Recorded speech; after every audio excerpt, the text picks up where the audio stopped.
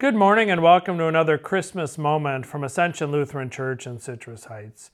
I'm Pastor Scott and I'm coming to you on this New Year's Eve morning as we prepare to celebrate another time the ball drops in Times Square, another new year beginning and the old year ending. I'm reminded of the 8 years, of the 8 New Year's Eves that we celebrated in Connecticut. We lived about 90 miles from Times Square, and we would go into New York City fairly frequently. We'd go in when we had company visiting from out of town to show them around. We'd go in to enjoy the food and the theater. We spent a couple of Thanksgivings in New York and were able to see the Macy's Thanksgiving Day Parade. We went in one Christmas Day in the afternoon and spent the night and enjoyed dinner at our favorite restaurant for Christmas dinner. But in all of those years that we were there and all the times we went into New York City, we never went in for New Year's Eve. Why? Because it didn't sound like any fun to me. You may not know that for New Year's Eve, people begin to gather and show up 8 to 10 hours before midnight. And they spend those 8 to 10 hours in Times Square in pens that have been created to help control the crowd so that you're in a smaller crowd within barricades so that you can't push in any one direction or another, that people can't get any sort of momentum that way. And once you enter into that pen, you can't leave. There's no in and out privileges.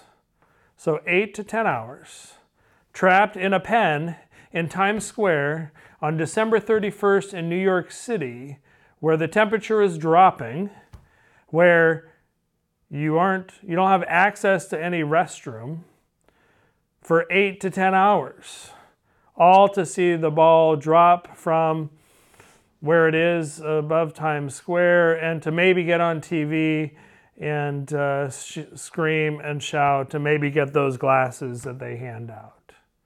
Never sounded like fun to me.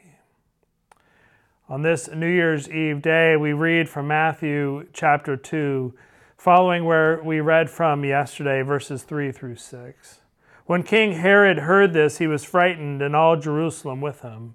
And calling together all the chief priests and scribes of the people, he inquired of them where the Messiah was to be born. They told him, "In Bethlehem of Judea, for so it has been written by the prophet. And you, Bethlehem, in the land of Judah, are by no means least among the rulers of Judah, for from you shall come a ruler who is to be the shepherd of my people Israel."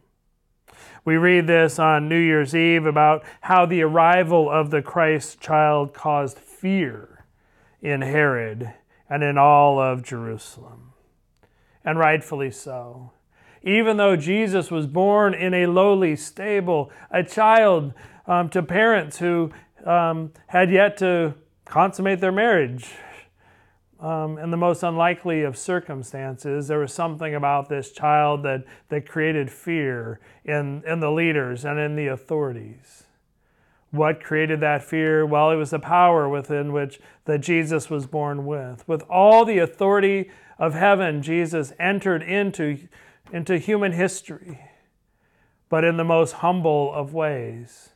And Jesus came not to run for political office, not to overthrow governments, but to shake the foundations of power and the power structures that have been established in the world then and even now, by shaking their very foundations, by living out the gospel of love, loving his neighbor, giving of himself, and ultimately giving of his life for you and for me.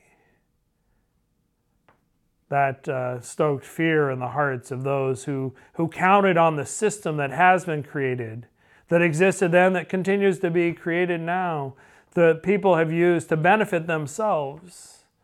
When Jesus established a system that's based on love and the loving of our neighbor and the mutual submission one to another. It doesn't support that kind of a structure, doesn't support the structures that we have built today. So it should create fear in the hearts of those who are using the system for their own gain. And it should be an encouragement to those who want to live out this gospel of love, selfless giving one to another, and establishing something new here on earth as we turn the calendar into a new calendar year. Thanks for spending part of this last day of 2022 with me. I look forward to seeing you next year for another Christmas moment.